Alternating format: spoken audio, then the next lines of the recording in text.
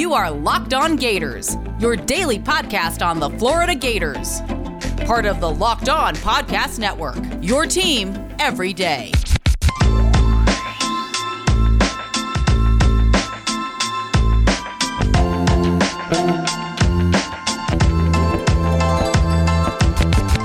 Hello and welcome to another episode of Locked On Gators, part of the Locked On Podcast Network, your team every day. Amazing selection, reliably low prices, all the parts your car will ever need. Visit rockauto.com and tell them Locked On sent you. Happy Thirsty Thursday. I am Brandon Olson. You can find me on Twitter at WNS_Brandon. I am also the founder of Whole9Sports.com, where you can find all of my written work. Fair warning, today's probably going to be a bit of a shorter episode, just because, things. Today we'll talk about where Florida ended up in Pro Football Focus's college power rankings, the time slot announcement for Florida and Alabama, and an update on the Gators baseball team.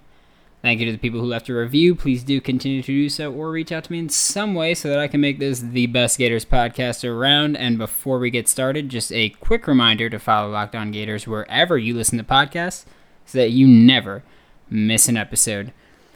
Of course, today we're starting off talking about Florida in the power rankings from Pro Football Focus. They put out their college rankings yesterday. I'm getting to them today. Florida was listed at number 7 in their rankings, behind only, in this order, Alabama, Clemson, Ohio State, yuck, Georgia, Oklahoma, Texas A&M. I'm happy that Florida's in the top 10, but also personally, I don't think that 5 of these teams are better than Florida, in the sense that I think there could be 5 better. I don't think that there are a full 5. Alabama, you can make that point. We'll find that one out early in the season, so we don't even have to really dive too much into that, because that one, week 3, looking forward to it. Clemson, sure, if you want, but, I guess. Ohio State, no shot, bucko. Georgia, not a fan, not bought in on a team that's just going to run the ball and then have a wildly mediocre quarterback. They are not as good as Alabama was in the late 2000s, early 2010s, when they can get by with Greg McElroy and A.J. McCarron. It's not, no, just no. Oklahoma, sure, big fan of their roster right now. Spencer Rattler, Nick Bonito, great guys, great players, so totally buy that. Texas A&M, I'm a bit weary on that one. Just losing Kellen Mond, who, whatever you want to say about Kellen Mond and how wildly inconsistent and wildly unspectacular he was still your 4-year starter. He was a leader for this offense, a leader for this team. And he was, it's serviceable at the very least. So when you talk about Florida at number 7, I get that we've lost a lot on the offensive side of the football, but I don't think that they should be even lower than 5. I'll give you Alabama, Clemson, Ohio State as options, and Oklahoma too, but Georgia and Texas A&M, if we're being just completely honest, no business being ahead of Florida in these power rankings. Just defensively, Florida's expected to be hugely improved, even though it's hard to not be improved over what we were last year. Offensively, I'm expecting just a much a smooth experience, a smooth transition. I am not worried about the change from, obviously Pitts to Gamble is a huge change, and Tony to Henderson sure is a huge change. I'm not concerned about Emory from Kyle Trask. That is not something that bothers me. I'm a big fan of Emory being a potential Heisman candidate. I think he's a top 3 player for me right now in the Heisman talks, just because I think he's going to be incredibly productive. Whether or not you want to talk about how he'll look as a pro prospect, different story. But if we're talking about productivity, which is really what the Heisman Trophy comes down to, Emory's the guy. Alabama is, like I said, week 3, we'll find out what they're really about this year. Clemson, I'm not, but that's the thing with so many of these teams have different quarterbacks than they had last year. So, of course, we're number 7. But 4 of these 6 teams are rolling with different quarterbacks. Alabama no longer has Mac Jones. They already changed from Tua last year, of course. Clemson lost Trevor Lawrence, and now they've got DJ Uiagalelei, who was like, last year. Ohio State no longer has Justin Fields. They have CJ Stroud now, who all signs point to him being good, but like, who knows? He's still going to be playing his first meaningful snaps this year, or his first snaps this year. Georgia, I mean, they might as well have a new quarterback. JT Daniels is a joke if we're being honest about it. Oklahoma, sure, Spencer Rattler's great. Texas A&M, like I mentioned, you lost your quarterback, your signal caller for 4 years. So, a bit worried about that. And also, Jimbo Fisher, overrated as all hell, if we're being honest. QB whisperer that's had a bunch of guys not pan out in the NFL. It's kind of weird. But I digress from that one. I think the number 7 ranking, I'm happy to be top 10, but I do think that Florida should be top 5 if we're being completely honest. But I mean, PFF also had the wrong quarterback listed for BYU, so who cares what they really think in the long run, right? Just a reason to prove them wrong again. If you need something to do with your stimulus, tax refund, or GameStop/Dogecoin money, if you sold the Dogecoin, not so much if you held on to it, visit RockAuto.com for all of your car parts needs. The RockAuto.com catalog is unique and remarkably easy to navigate. I don't even have a car, but I wanted to get familiar with the website, and I was shocked at how smooth the experience was. Whether it's brake pads, taillights, hydraulics, cool little lights under your car, whether you want to have like the speakers in the trunk and look like you're in Pimp My Ride, sure, why not? Go to rockauto.com right now and see all the parts available for your car or truck. Whether it's for your classic or daily driver, get everything you need in just a few easy clicks delivered directly to your door. Right, locked on in their How Did You Hear About Us box so that they know exactly who sent you. That is locked on, LOCKED space ON. And then earlier today, the Florida versus Alabama time slot was announced, and similar to Florida's ranking in the Pro Football Focus ranks, I got some beef with it. Florida and Alabama, of course, play Week 3, and they got given the 3:30 time on CBS, which is just so disappointing. It's, if we're being completely honest, it's a stupid time. I'm just going to be very upfront about that. It's a dumb time to put this game. When you talk about Florida and Alabama, you're talking about 2 unquestioned top 10 teams, 2 most likely should be top 5 teams, and they're meeting in an early season matchup, SEC action, and you essentially screwed Florida out of a night game in the Swamp, and the crowd would have been just absolutely electric at that point. The impact they would have had on the game, frankly, would have been absurd. It probably would have been a lot cooler if it was a night game in the Swamp, just because daytime, it is what it is at daytime. It's going to be humid, it's going to be sunny, it's going to be hot. So Florida's crowd might not be Florida's crowd is going to be very into it, but they'd probably be a lot more into it and a lot more active at nighttime. It's also just dumb to have a game that should be primetime be played in the middle of the afternoon on a Saturday. Like that I get people go out on Saturday nights. So you can make that argument. You can make the argument that people are still home at 3:30, so it could be then. Sure. But like it's the wrong call. Saturday night prime time is still that 8 p.m. game or 7 p.m. game. Like, that's when it should be. That's when Florida should be taking on Alabama. And honestly, it's just, they dropped the ball here with this one. It was just honestly terrible scheduling on just everybody's part. This game deserves to be primetime. It's the first of, I'm gonna say, hopefully 2 matchups if we get to see Florida, Alabama in the SEC championship game.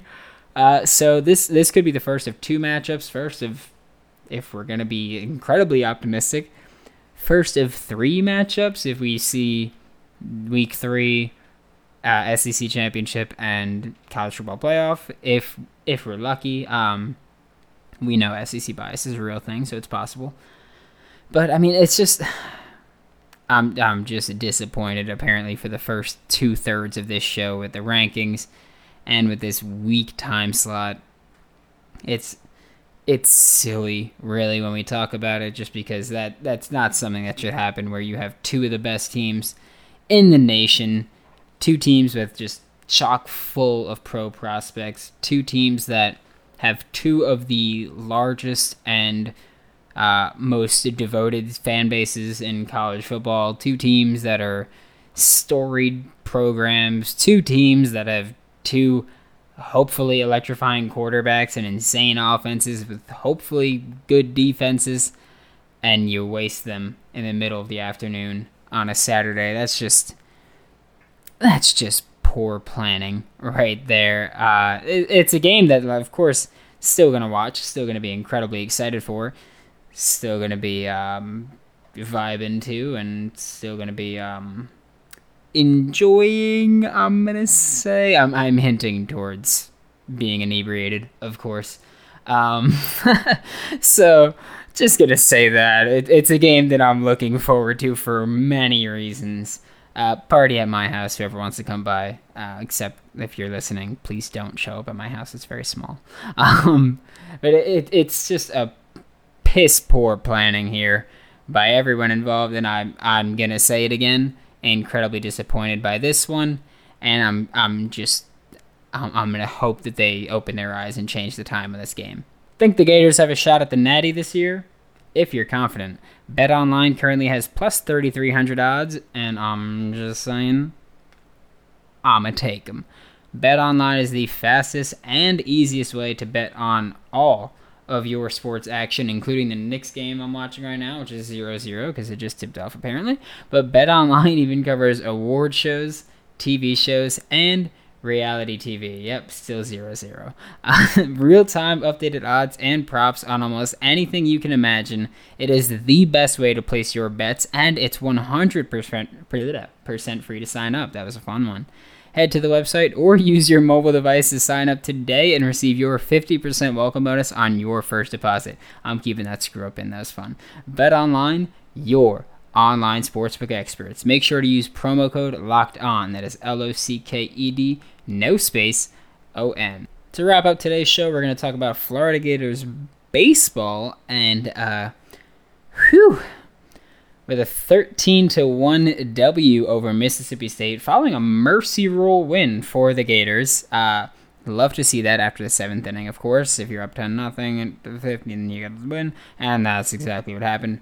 For the second game in a row, the Gators scored early by starting the first inning, and it really pretty much never stopped. Chris Armstrong had a monster game, going 3 for 4 with an RBI single and an RBI double. Sterling Thompson and Jacob Young. I mean, Jacob Young has just been great so far in this SEC tournament, so hoping he could keep up his hot streak. Sterling Thompson and Jacob Young both drove in 3 runs. They went a combined 4 for 9 in the day. And the thing that will always amaze me with baseball is that you could be like, hey, this guy, he was less than 50%. And you go, wow, that's amazing. He was just slightly below 50% because, you don't get that same kind of praise when you do that in school. It's like a very weird thing. Like, my mom was always mad about it. I don't know why.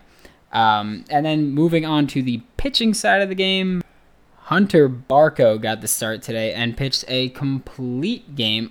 I mean, complete in air quotes, because it was as complete a game as you can pitch when you win with a mercy rule. So I'll say complete game with air quotes again. He allowed just 1 run in those 7 innings that he did pitch on 4 hits. The biggest thing here is just Hunter pitching the, again, complete game is huge for Florida, because over the past week and a half, 2 weeks, they've gone further into their bullpen. They've really just tallied up the pitch counts here, and they've been very high pitch counts. So I think for the Gators, everyone else getting a break here and not having to pitch is just a huge help. So good job to Hunter for, pitching a fantastic game, really. 4 hits, 7 innings, 1 run.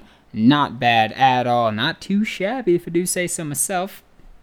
I tried pitching 1 game in my life, and it didn't go well.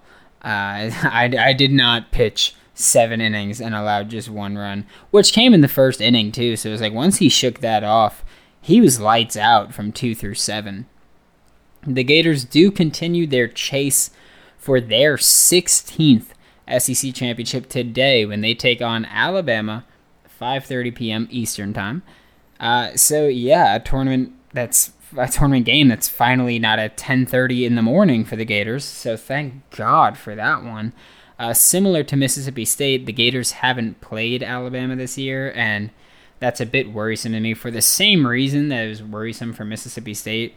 I don't know if having no familiarity with this team will lead to us scoring a ton, or if it'll lead to us giving up a ton of runs, or us not being able to do anything. I have no idea, and it's that not knowing that is just killing me right now. It worked out for us this time, so YOLO. I'm just gonna hope for the same thing again with the Gators.